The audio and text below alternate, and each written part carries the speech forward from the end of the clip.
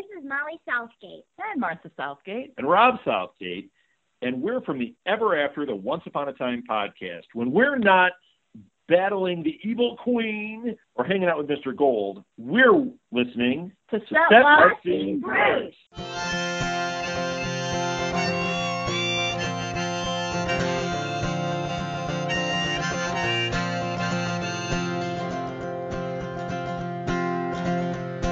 Rattlesnake Speedway in the Utah desert.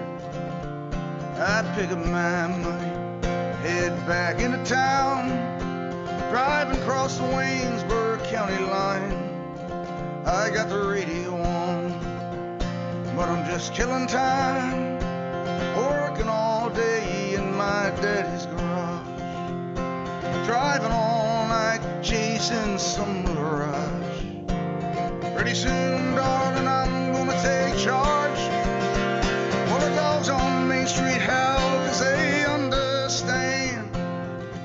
If I could take this moment into my hands.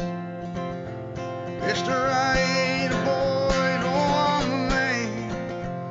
And I believe in the promised land. Hello, everyone, and welcome to a new episode of Set Lusting Bruce, your podcast all about Bruce Springsteen, his music, and mostly his fans. I am your host, Jesse Jackson, and this has been a very good year.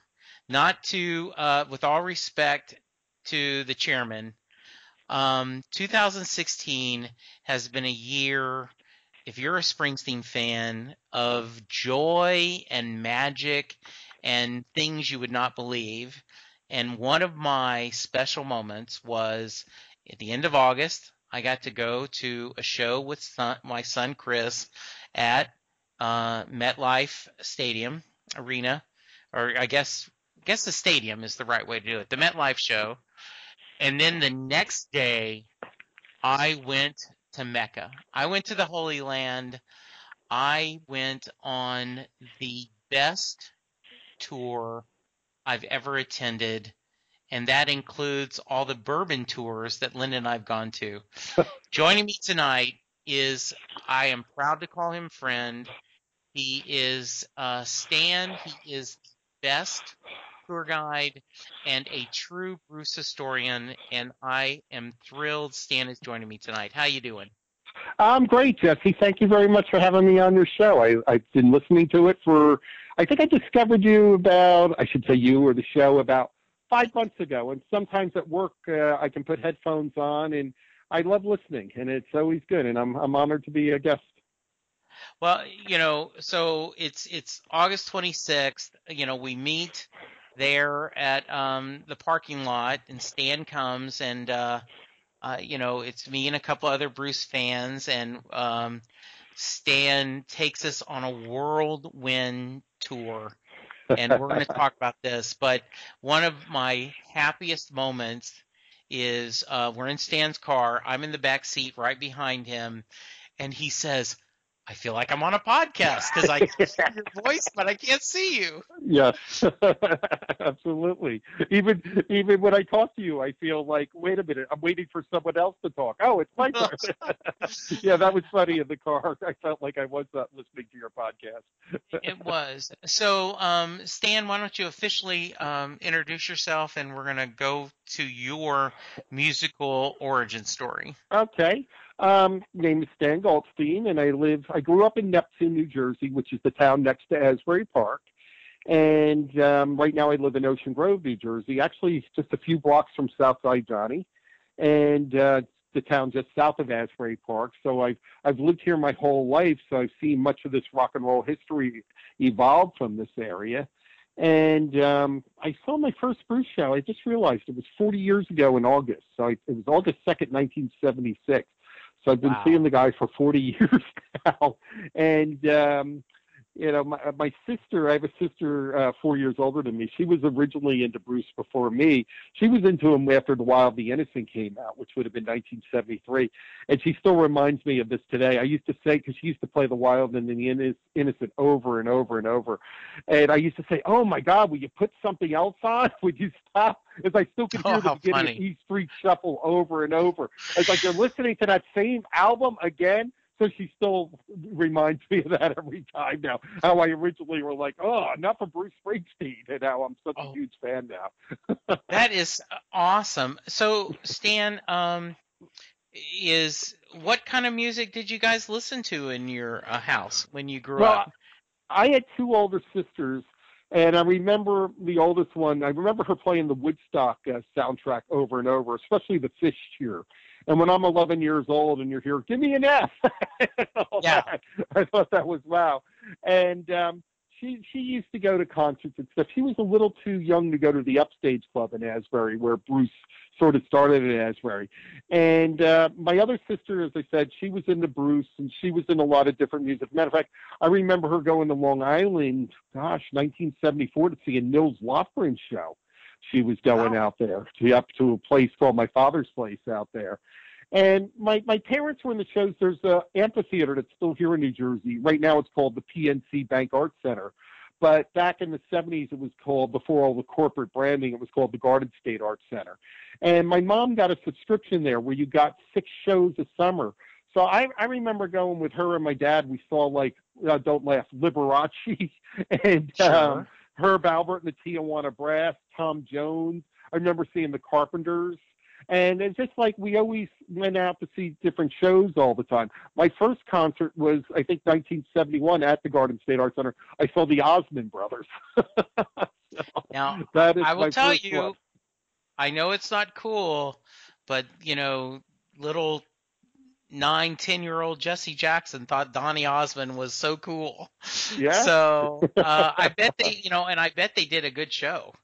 They did. Collecting DVDs, and this is before YouTube, where you can find so much now.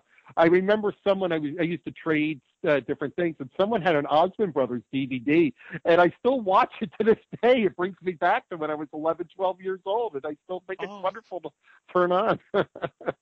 That's funny. Now, Stan, when did you graduate high school? 1978. I went to the Neptune High School, the same high school as Vinny Lopez, Gary Talent, and Southside Johnny. They were the class of 1967, so they were 11 years ahead of me. So, first, I graduated 77, so we're within, the same age.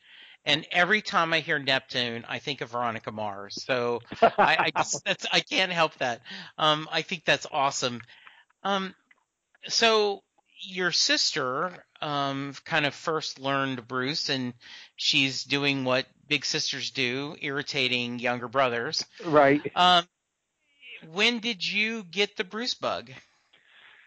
It was interesting. I remember seeing Greetings from Asbury Park. There were department stores in New Jersey called Two Guys, TWO Guys. And that was sort of like the Walmart of the day or whatever. And I remember going in and seeing, and that's where I used to buy my 45s and everything.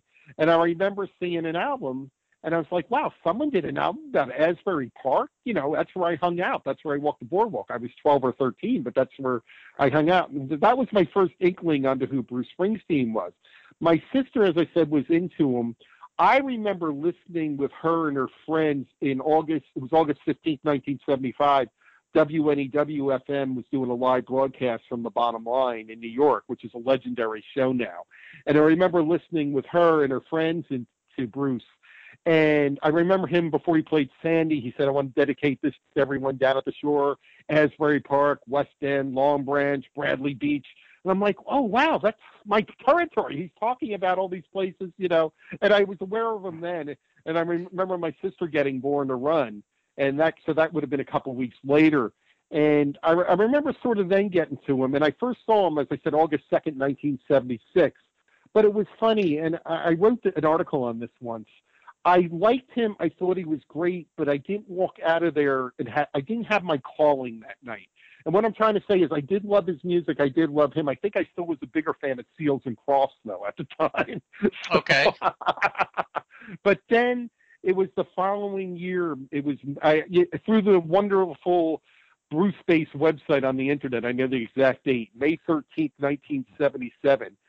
At what is now the Count Basie Theater in Red Bank. It was called the Monmouth Arts Center. There was a Southside Johnny show, and a bunch of people from I was a junior in high school, and a bunch of my friends were all going to the Southside Johnny show. And I went to school that morning, and a girl popped into one of my classes and said, "Sam, we saw Bruce Springsteen last night." I said, "You saw Bruce Springsteen?" She goes, "Yeah, Southside Johnny was sick, and Bruce took over the show." And I'm like, "Oh, man, wow." And, I knew, I'm going to that tonight. And that was sort of the night I got my Bruce Springsteen. I became the fanatic. It was a legendary show. Bruce and Little Steven did all the lead vocals on Southside Johnny songs. And then later, the E Street Band came out, and Bruce did a few songs with them. So, and that was the night where I said, "Oh my God, this guy is amazing. This is my rock and roll god right here." Yeah. So it and you didn't look back. I didn't look back, no. And then soon after that, it was the Darkness tour, which would have been the following year, about a year later. But that's when, I realized, oh, and this guy's sort of right in my backyard. I once ran into Clarence Clemens at a record store in Eatontown, New Jersey. It's had to be about 75 or 76. And it felt like he walked right off the Born to Run album cover. It's like he had all white on it. It's like, oh, there's Clarence. It's like you're in the comic books. It's like one of your comic book heroes coming to life right in front of you. It's the strangest I thing. imagine. Oh, that's that's got to be interesting. Did you feel? So how many times have you seen him perform live? Like a lot of people, I don't have a count. It's a lot. It's a lot. It's 40. I know some people are like, oh, 217. This was my 140. I never counted. I never even tried to count. If I had to give a guess, 300 to 400 maybe, somewhere around there. Yeah. Well, and because you've listened to the podcast, you know that I'm a big fan of Sarah Hickman from Dallas, and she now lives in Austin, and we talk about this. We do not know how we couldn't count them because we would see her a couple of times a year and then everything. So it is, her first album came out while Linda was pregnant with Chris. So Chris is 27. So, we know we've done, hundreds. So, so is there any,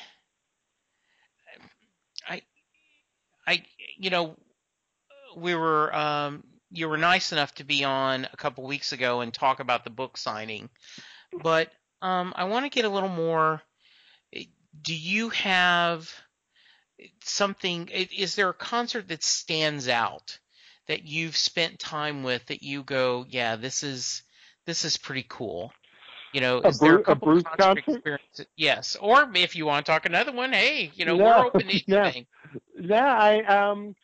There's been so many, and the wonderful thing with Bruce, for the magic of bootlegging, as he once said, you can pretty much go and, I can listen to the first show I was ever at, that August 2nd, 1976. I can listen to although it's not a great bootleg, there's a bootleg out from that show I was just talking about where he did the lead vocals for Southside Johnny that night in 1977. Right. But, no, there's been a few good, some stand out more than others. There was a show in Philadelphia, I think it was August 11, 2003, at the Link where the Philadelphia Eagles play. And it was the third of three shows, and that was just one of the nights Bruce sort of just went off the rails, where he actually wasn't doing sign requests. This was the Rising Tour.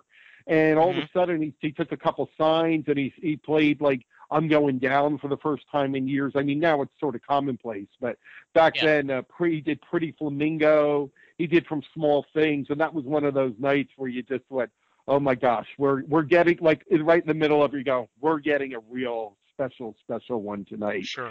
And, I was there at the final night at Madison Square Garden, which was July 1st, 2000, where he did Blood Brothers. That was pretty memorable. And, it's just been a lot over the years. It's tough to compare. I mean, obviously some stand out more than others. Unfortunately, it wasn't the general consensus is that one of the best shows he did in over the past 10, 15 years was in St. Louis in 2008. I wasn't there that night. But, even the ones we had, I was in Philly where he played 4 hours and 3 minutes just this past September 7th. And Yes. the one at MetLife Stadium, August 30th, which would have been the third show. You saw the second one. The third show Right. where he pulled out a lot of old stuff. But there are just so many good ones over the years. It's kind of tough, and they kind of all come in together. But there are definitely some that stand out more. You know what a memorable one was? I was there New Year's Eve, December 31st, 1980, at the Nassau Coliseum. So that one was pretty special. Yeah. So Stan, before I get to the tour and kind of the roots of that, are there albums or songs that mean a great deal to you that you have some stories about? Well, I love Born to Run. And, people, you always get asked this, what's your favorite song? Mine's a strange one. I love Meeting Across the River. I just find it very, just a piano and Bruce and a bass. And that's it. And I just love the story. It's sort of about, in a way for me, what Bruce's music means. It's like, here these small-time crooks are trying to make it to the big time. And there's a line in Meeting Across the River that I love where he goes, change your shirt because tonight we got style. Like, meaning we're small time, but tonight's our one big chance at the big time. So let's look the part, and we're going to take our shot. We may not make it, but we're taking our shot, and we're going for it, which is sort of, Bruce, they always say, he makes the extraordinary out of the ordinary. And I just, that song to this day just still has great meaning to me. And I just always, he doesn't play it that often. And when he does, it's just pretty magical. He usually goes right into Jungle Land next, though.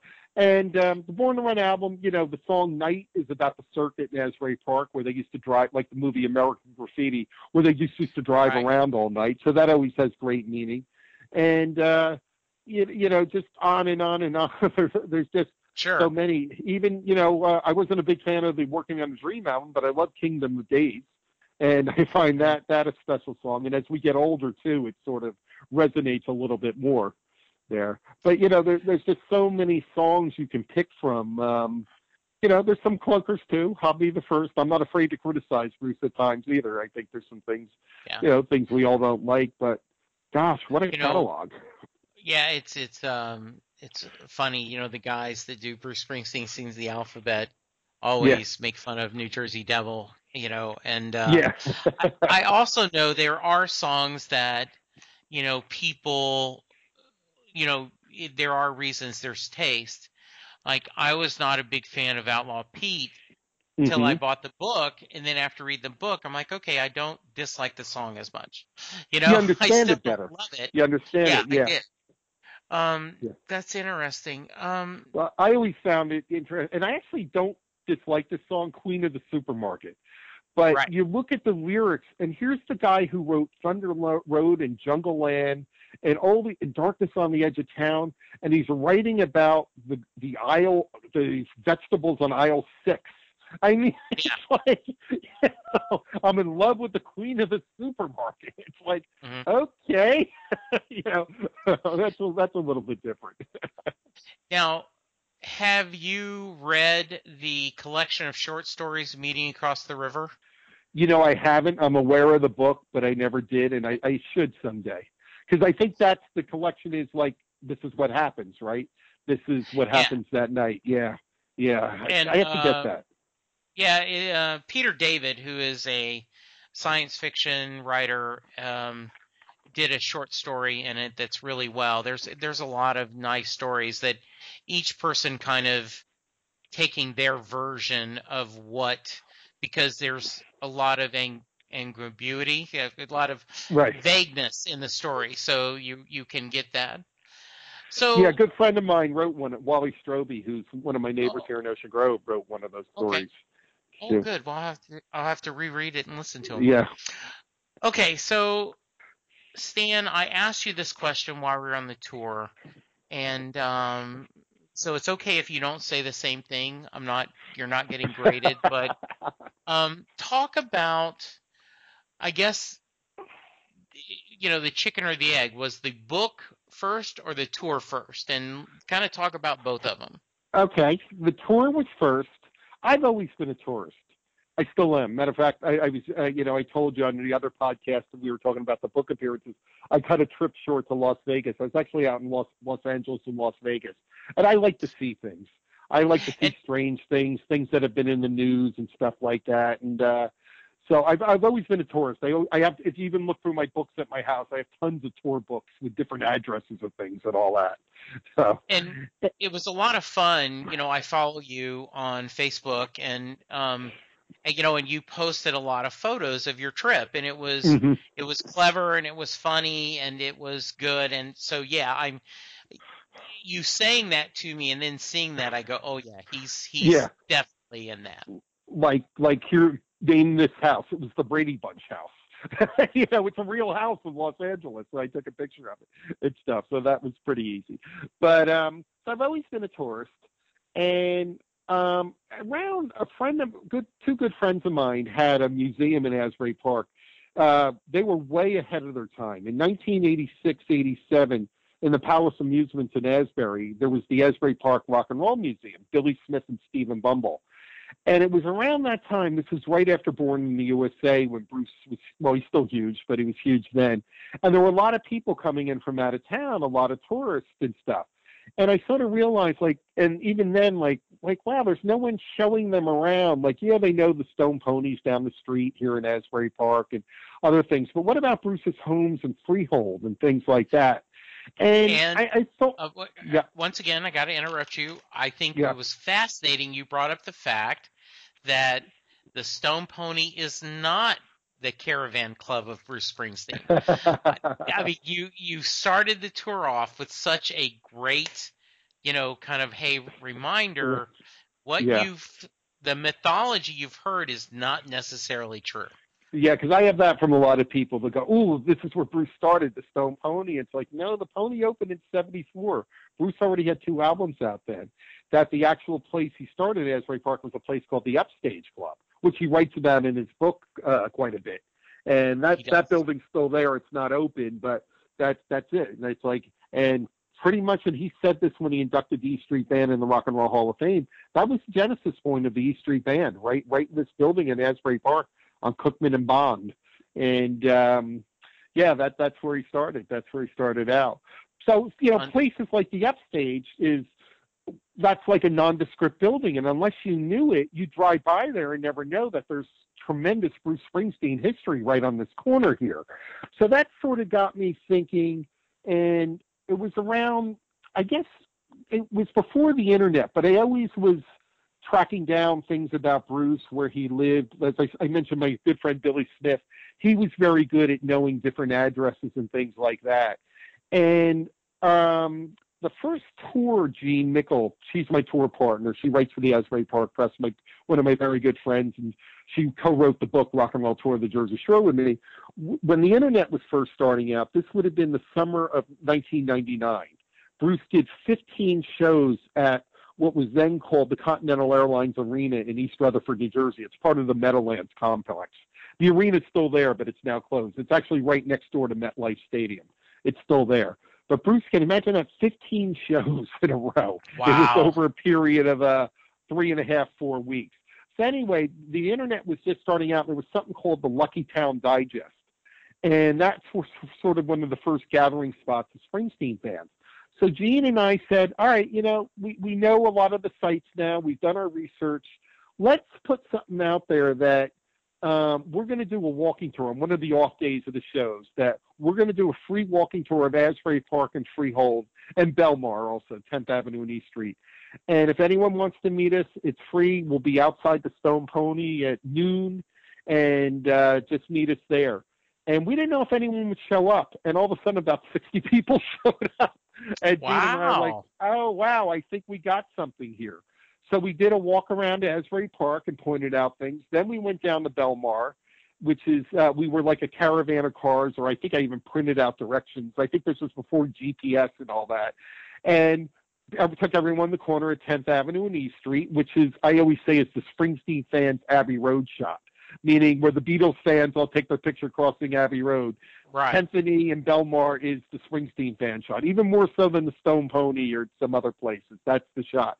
And I realized we were onto something because this is before digital cameras. A guy says to me, we're at the corner of 10th and E. He goes, you got to give me 5 minutes. I'm like, sure. Why? He goes, I've already run out of my film. I got to go down to that drugstore 2 blocks away and buy more film because this is great. And I sort of said, okay, people like this. This is touristy stuff. I mean, not even touristy, but historic stuff here that people want pictures of. And so, and then we went to Freehold. And then from there, I'm trying to remember, I guess we did a few more tours and we wanted to put a book out. And one thing, I don't know, Gene and I, we're not go-getters in the way of, oh, let's put a proposal together and we'll get a book agent and we'll find someone to publish our book. I think we were scared of getting rejected. So we just said, we both worked in the newspaper business, so we had friends who were designers. And we said, let's see if we can have someone design it. I'll get some prices, put a little bit of money out. So we self-published the book. And our first book came out in July of 2002, just as Bruce was beginning the Rising Tour. And we printed 1,000 copies. I think we were 64 pages. And the book was called Rock and Roll Tour of the Jersey Shore.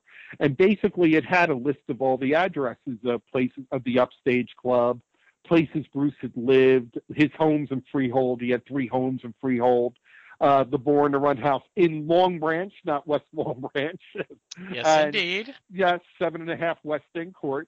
And so we put that together. And I remember at the time we knew someone on the Asbury Park City Council, and she got copies of the book to Bruce. And she called me one night and she goes, I just want to let you know, Bruce and the band loved your book. They were going through it and Bruce was showing different pictures in the book to people and stuff like that. They were rehearsing at the time at Asbury Park's Convention Hall. And that made me feel good. And, you know, I didn't do the book for Bruce. I'm glad he liked it, but it just made me feel like after all the hard work Gina and I had done, like, this is being accepted now. People like this, and I think we got something. And since then, that was, as I said, July of 2002. We're now on our 4th edition. The book's 200 pages long. We sold out of our 1st, 2nd, and 3rd editions, and now we're on the 4th. We're still self-publishing, though. We've never had a publisher, so we still do it all on our own. But we're very, very happy with it. And, you know, at the end, we're going to give you how you can buy the book. And we'll talk about if you're ever going to be in that area. You know, it is such a fascinating tour. It is, you know, Stan, you talk with such respect of Bruce and his family and the band. You know, there are certain things you do that you think is, you know, over the line, and I always respect that. You know, you respect his privacy, but we do want to know. And I will tell you, listeners, I have shared this, but, you know, Stan pulls up at a church and we're like, well, we've already seen the Catholic Church. Why are we at this church? You know, and he pulls out a picture.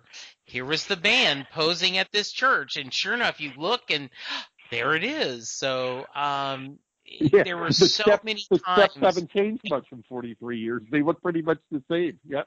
They do. And so, you know, this is a very much an interactive tour. A lot of great stories shared, a lot of information, a lot of chance to get out, take pictures. Though it was every once in a while. I'm a man of size. So is Stan. He's like, no, is that? Yeah, Yes. If you just want to sit on this one, Jesse, it's good. I'm like, okay. Yeah. We're still waiting for those bigger tour shirts so we can buy official tour merchandise. I am so, yes. I want that so bad. So you did the book based on kind of, you know, this thing. So when did you decide, well, maybe we should actually do tours? Now, you know, I was just thinking, our first big tour would have been September of 2000. There's a group out of the UK called the Badlands Group, and it's run by Stephen and Philip Jump. Unfortunately, Stephen passed away a few years ago, but Philip Jump, his brother, still runs it. And what they are, and anyone listening to this in Europe or many in the United States may know of them, they run organized Bruce trips they do trips where like you come to New York to see Bruce, and they'll get your tickets for the shows and organize a bus and everything. And they do it all through Europe too, where they take care of the hotels and all that. And in September of 2000, Bruce was playing 5 shows. Wait a minute. No, I got my timing off here. That's why I said it all runs together. This would have been September of 1999. That's where we're at. Okay. Because the tour ended July 1st, 2000. So this would have been September of 1999, which is kind of scary. I'm thinking that's 17 years ago. Wow. Anyway, this would have been September of 1999. Bruce, after doing the 15 nights at the Meadowlands, did a few other shows. Then he did 5 shows in Philadelphia. And the Badlands group organized a trip. And one of the Sundays they had off, they had 200 people, and we had 4 busloads.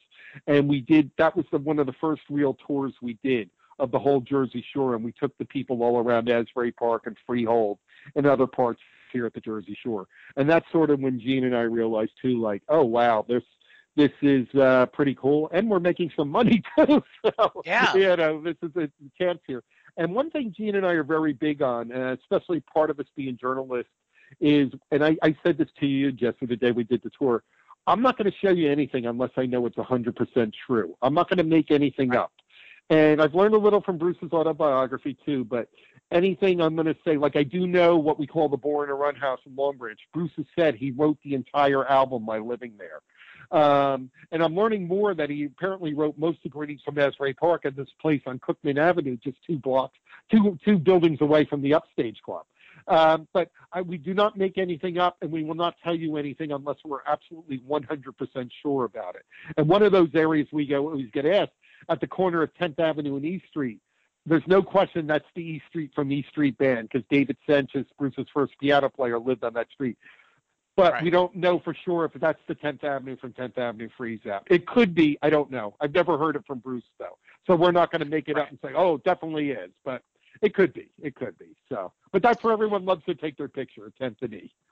Oh, I had to have it. And a shout out to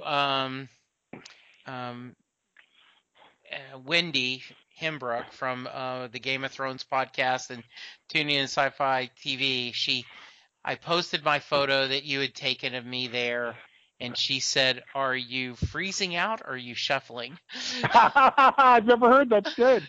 That's good. I said, that is so funny. So yes. Yeah. It truly is, as you said it, it's the Abbey Road. You know, it is that moment. And when we were there were other people from, were from they from outside. Spain? Yeah, yes, I think Italy? they were. Yeah, there was another group there. Yeah. Yeah, and so it's interesting. So you have in the book picked up a few things that you said that is kind of new information for the tour. I'm sure the book itself is giving you tons of new information about Bruce's psyche and his thought process. Mm-hmm. Yeah. But there are a few things on the tour. Oh yeah. I'm still learning it. And one thing I was disappointed on, you might remember I showed you a house in Bradley Beach. And I knew Bruce had said in interviews that he wrote Sandy there. So I was hoping in this book he might go a little bit more.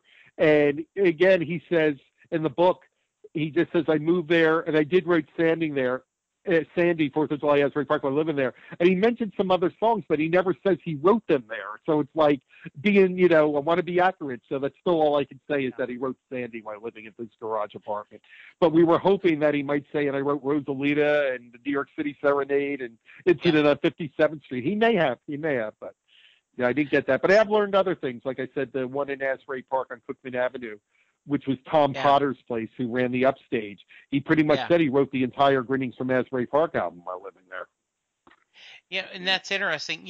I also, as I'm reading the book, and we're recording this in the middle of October, as I mentioned before, so haven't made it all the way through. I'm reading at a healthy pace, but I'm not, rushing through it. And you do feel like there should be footnotes that go to your book. Yeah.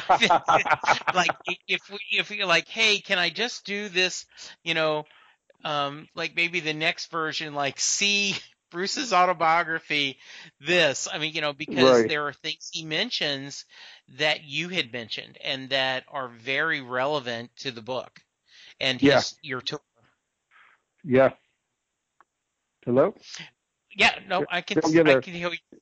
Yeah, are you good? I'm good. I'm good. Okay, good. All right. So, Just one if thing too, if you yeah, remember on the tour, I gave you a little bonus because we don't normally do this, but I gave Jesse a bonus because he's a great podcaster. We went up and saw the Homedale farmhouse, and in the book, yes, Bruce talks about that's where he keeps having that recurring dream, where he was a yes, young boy and then he's in his 30s, and then yeah, that's where exactly he said he was looking out in the field. So up at the farmhouse yeah. in Homedale, yeah, Yeah, that's fascinating. And I thought about that, when he mentions the home he bought and, him and his first wife trying to make a home there and yeah. it's just it really was a slice of his life and good to share. Um how often do you do tours? Whenever people contact me, I'll tell you when we did the tour in August. I was very busy that month between the shows. There were a lot of people in town, so we Sure. were doing tours. And our tours now are private tours, so we can take from 1 to 4 people. And we have a Right. 2 hour tour and a 4 hour tour. The 2 hour tour covers Asbury Park, Long Branch, and Belmar, and the 4 hour tour covers all that in Freehold and Red Bank and some other areas too. And I have one tomorrow I'm going to do. I have 3 next week. And Okay. what's good too is get a lot of people come into New York City. They'll take the train down to the Jersey Shore, so I'll pick them up at the train station.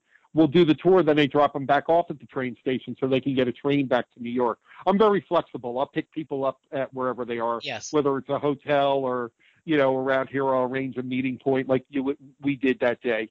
So I'm very Yeah. flexible, and I think people like that. And yeah, the tours are usually from about 11 a.m. to 3 p.m. and stuff. And So yes, I will tell you that if you are polite and ask good questions and appreciate the stories, um, he will get on a roll, and he will. You know how Bruce was like, "Man, I'm having too much fun. I yeah, can't stop." I will tell you, Stan will do that. So yeah. Sometimes we get on a roll, and then I have to tell people like, "Oh, wait a minute, hold on. There's 3 things I want to show you here. Hold that yes, story." So we got to hit the yes, pause button for a minute because there's important things to put. And as I said to you, it's not all a Bruce tour either. I get a lot of times a husband and wife or 2 friends, or one's really into Bruce or one isn't, but they enjoy seeing the whole Jersey Shore. So we take people right along the beach. We go out to Freehold. They see different parts of Monmouth County, and I get that from a lot of people who are in New York City. I have a lot of Australians who do the tour, a lot of people from the UK. Just had some people from Ireland. I had some people from Switzerland. But they always say they enjoy getting out of the city and just seeing other parts of the United States and and just the whole Jersey Shore area. They really enjoy that and see that. So we do have it's quite the variety. And with you in Red Bank, Kevin Smith, what's the best way? yes, Movie director, actor, yeah, Jay and Silent Bob. A lot right. of times he has a store right in downtown Red Bank, and I'm surprised very, very few people have heard of him. But you loved him, so that made me feel good. Like, yay, someone who knows Kevin Yes, Smith. and it was Yeah. funny. You actually, Neil and I got out of the car and you drove around the block so we could at least go in and they were filming Comic Book Men, so we only got our picture taken in front of the show, but it was Neil and I both were thrilled. So I told my wife that, and she is not as big a Bruce fan. I said I said Stan tells great stories and there is beautiful scenery. You are seeing so much of what's beautiful about Jersey and all this, so it's amazing. One of the moments that stuck with me, Stan, is when we were on the bridge and you looked behind, there was no one, and you paused and said, when Bruce talks about seeing the towers from this point, this is where he was at. And Right. I I pictured that as I was reading his book when he was sharing that story, and I'm like, gosh, I was just there. So this is a lot of fun, and it's very insightful, and it truly is going to Mecca. Yeah, and there's a couple sites that's coming out of Rumson in the Seabright. You come across a little bridge over an inlet, and you're right by the Atlantic Ocean too. And before you get to the bridge, there's Holy Cross Church, and in the song "The Fuse," which is on the Rising album, Bruce mentions the long line of black limos outside of Holy Cross, and he was referring to seeing quite a few funerals after 9/11 there, that some of the parishioners had died in the towers. And then as you go across the bridge, and I haven't gotten to that part of the book yet, but I heard Bruce say it in interviews that, yeah, he was driving across that bridge and he woke up to an empty sky that morning. So we sort of call it the empty sky bridge. But I'm glad, yeah, that you can reflect on that as it connects now. Yeah, and one of the other things that I want to do this again sometime, because the other thing Stan does, and I'm trying not to embarrass you too much, Stan, is he'll go, "Oh yeah, the lyric in this song? That's this barbershop." Or Yeah. you're like, "What?" Yeah. So Yeah. that's Yeah, awesome. from Long Walk Home. And that's what I always Yep. say. It's a living history because there's always more things that, when did Long Walk Home come out? That was on Magic. That was 2008. And he mentions the barber shop down on South Street. Well, there's the barber shop on South Street right in Freehold Yep. when we go through Freehold. Yeah. And then my other favorite one is, if you remember, in downtown Freehold, the song "Local Hero," as he was driving through his hometown. And he saw his picture in the window between the Doberman and Bruce Lee. And I'm like, there's the story. He saw his picture in right there. Yeah. So, yeah. That's Yeah. awesome. Yeah. So this has to be, this is a labor of love for you. Yeah, you make a few bucks, but this is really just about trying to share Bruce's history. You said you're a journalist in your real job. You're a historian. You want the record to be straight and people to have good data. Absolutely. And I always say, yes, I do charge for the tours and make money, but I love showing people around. I really do. And if you have, sometimes it's like, one thing Gene and I do, we try to get a feel for how much people know. And sometimes you get fans who are very on the surface, and there's nothing wrong with that. But they really, like, they know Bruce for Born in the USA and Born to Run, and if Right. they're not familiar with Queen of the Supermarket or something like that. So Yeah. you know how deep you can go with people and what you can explain and stuff. But then you have other fans who know so much and know all the bootlegs and know all the odd songs, and that's really great, because then you really can go much deeper into some things too, and it's fun. But yeah, no matter who it is, we always have a great tour and we have a lot of fun, and everyone still loves their pictures at all the places. And one of the other photo ops is the tree by Bruce's second home in Freehold that he took during the Born in the USA period. Everyone loves to pose by the tree there in Freehold, so that's one of our famous photo ops too we do on the tour. You do, and it is so much fun to do that, and you kind of get to share. So okay, tell me, I asked this, and you've gone to so many shows, but is there a couple of songs that you're chasing that you haven't got to hear him perform live, or maybe you've only heard once or twice? You know what I never heard live? I never heard The Wall live. I only went to, he did that in 2014. And that leg of the tour, I think I saw 3 shows. And Mm-hmm. he didn't play it at any of the 3 shows I was at. And I've heard it on the downloads and stuff, and I think it's just beautiful. It's really, really wonderful. And that's one I'd like to hear. I don't know if he'll do it again because it needs a trumpet. Kurt Rahm's trumpet was just absolutely perfect with that. And with the backup singers, it was so emotional. But that's one I'm really sorry I missed, that I didn't see that. And one I haven't seen in a while, I'd have to look into the last time. I always liked Rendezvous, and he doesn't play it that much. So that's another one I'd like to see. But it's funny is we were talking how New York City Serenade was so rare, and then he opened up with it for 9 of the 10 or all 10 shows. Yeah.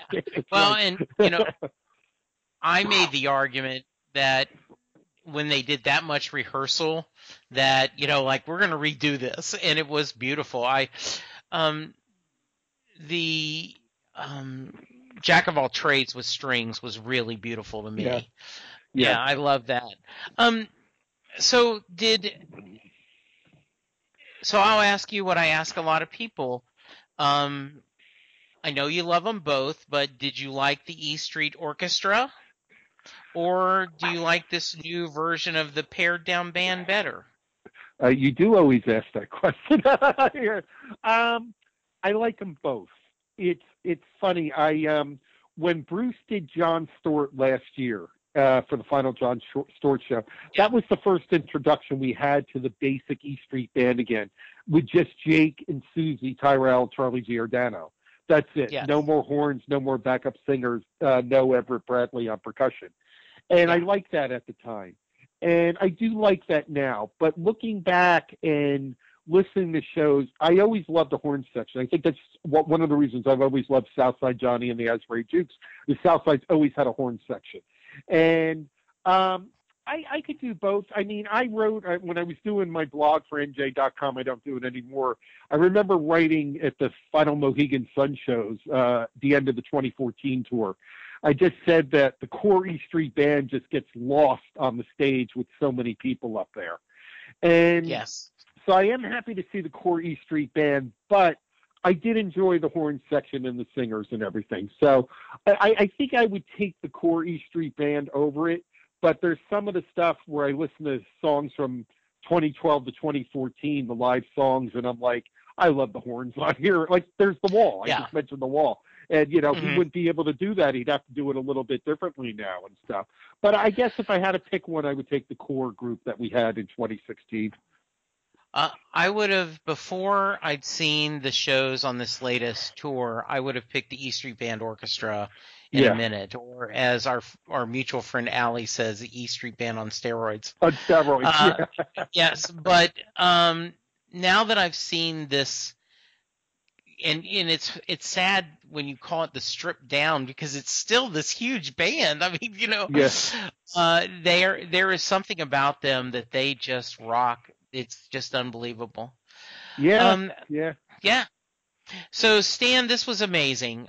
You are a great guest, and I am so glad that you joined me. This has been, like I said, I've had an amazing Bruce year. I've seen him live 5 times. Reading the autobiography, but the day I spent with you and going over all these things was just truly one of my highlights of this Bruce year. Thank you. And I think we were all exhausted that day because we just had an almost 4-hour show the night before. Yes, right? it had. Yes, we were all a little bit tired, but that was a fun day. Now, we talked a little bit about this.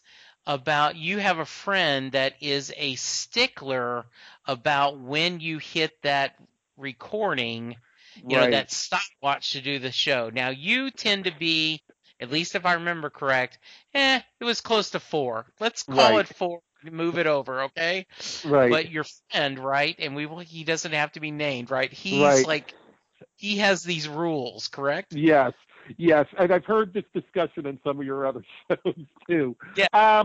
And the way I understand it, for me, the show starts the minute that they start playing the entrance music.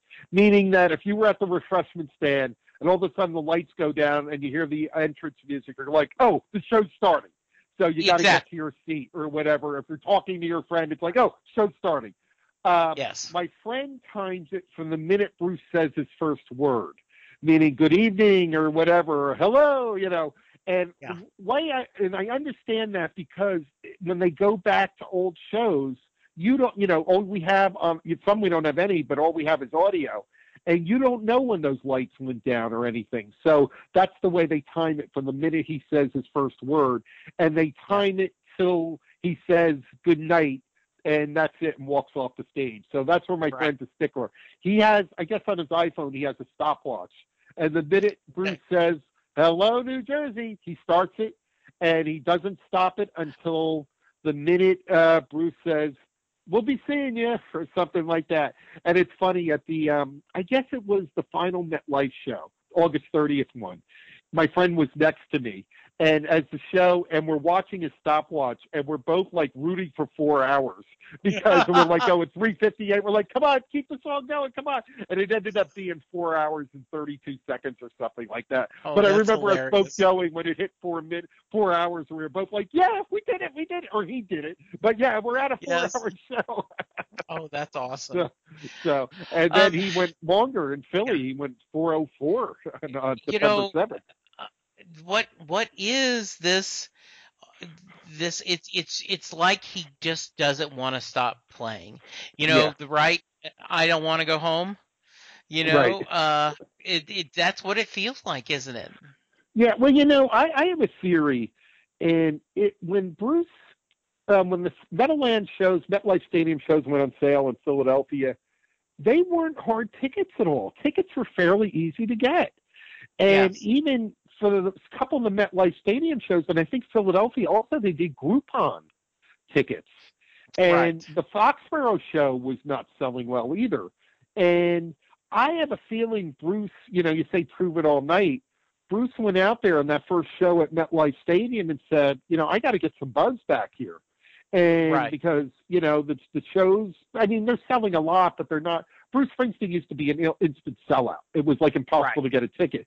And all of a sudden it's like, oh, you can get a ticket for any 3 nights at MetLife. You can get a GA for any Right. 3 nights at MetLife. And I think Bruce went out there to prove it all night. And the first show, all of a sudden, the next few shows became hot tickets, and Philadelphia became hot tickets because people were talking about, oh my God, he played 4 hours. Oh my God, a couple got on stage, got engaged on stage and Yeah. everything. And I think he went out there to get himself a little bit of buzz, and he did. It worked very well, and it was like, oh, he went 4 hours, and he went even longer than that, and it's like, wow, look at this. It's just Yeah. incredible at his age what he's doing. Yeah. I totally agree. It was, Stan, amazing to think that he's doing that, and the amount of passion and the love the band's doing. So Stan, if someone wants to reach you, how can they? Okay, I have a website for the book. The book is called Rock and Roll Tour of the Jersey Shore. And the website is NJ, like New Jersey, NJ Rock Map, ROCKMAP. So it's NJROCKMAP.com. And also, that's my email. I'm still an old AOL guy. Hey, if it ain't broke, don't fix it. I've never had any problems with it, so I still have it. People There laugh you at me. go. Still on AOL. So it's NJ Rock Map, NJROCKMAP at AOL.com. And that's where you can ask me about tours and get pricing on tours and everything and information on the tours. As I said, the tours are private tours. Sometimes we'll do group tours if we have enough people. But basically, as you did it, it's usually 3 or 4 people in the car, and I take you around and show you everything. And we do the photos and everything else. And the book is available too, which is Rock and Roll Tour of the Jersey Shore. That's basically the book of the tour of our rock and roll tour of the Jersey Shore. It's about 200 pages, has tons of photos and information on all the different sites that Bruce was talking about in his autobiography and places he's lived and just things. And that's available through the website, or even Amazon.com has it also. So Absolutely. want to check that out. If you want, you can do like I did. I bought it beforehand and brought it in so Stan could autograph it for me. Yeah, that was nice. That was nice. Yeah, this is well, sir, this is great. I appreciate it. Thank you. And I just Yeah. want to say, they were actually talking about this on East Street Radio the other day, and since it does reflect on the Jersey Shore, any of you, check out Bruce doing Sandy, 4th of July, Asbury Park at the last Foxborough show. That would have been September 14th show. He does 4th of July, Asbury Park, Sandy, and he does it on his own. He doesn't have the band kick in to the very end. And I'm sure it's on YouTube, and the official download has come out. It's just a wonderful version, and I took that as Bruce's love letter reflection to the Jersey Shore. So it sort of just sums it up. And if you haven't seen that, Jesse, check it out. Yeah, it's Okay. Sandy from Foxborough. It's just, we talk about Bruce highlights over the years. This is a top 5 one. I mean, and I wasn't there that night either, so I'm watching it like everybody else. I just thought it was wonderful.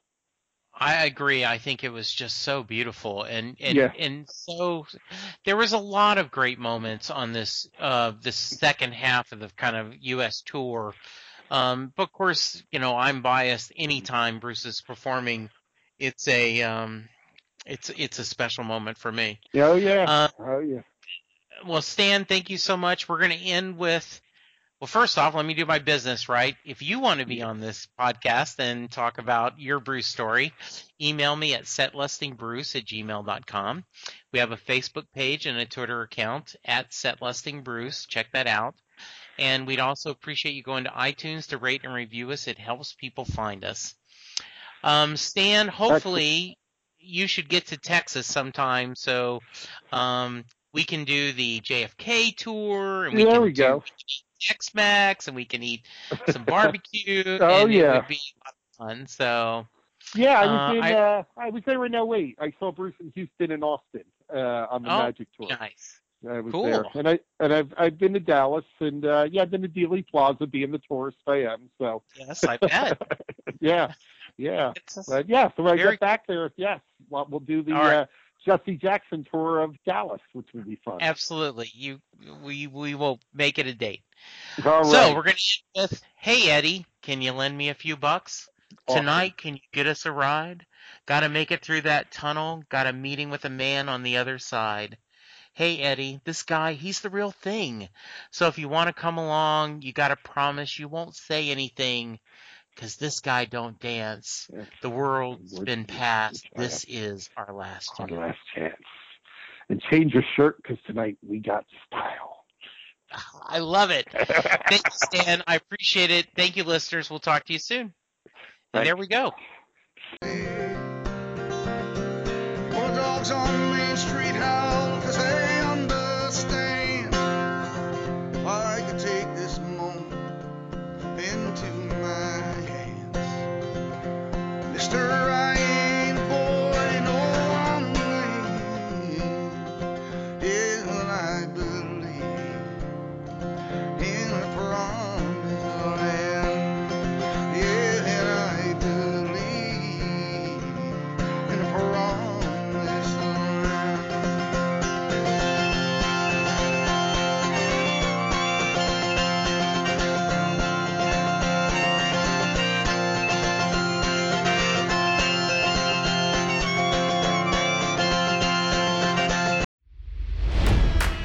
It's NFL draft season, and that means it's time to start thinking about fantasy football. FantasyPoints.com features industry-leading experts and prognosticators using proprietary hand-charted data to help you score more fantasy points. FantasyPoints.com is the place to go for whatever kind of fantasy football you play. Whether you play fantasy football, daily fantasy sports, or do a little bit of everything, Fantasy Points has the meticulously researched content to guide you to victory.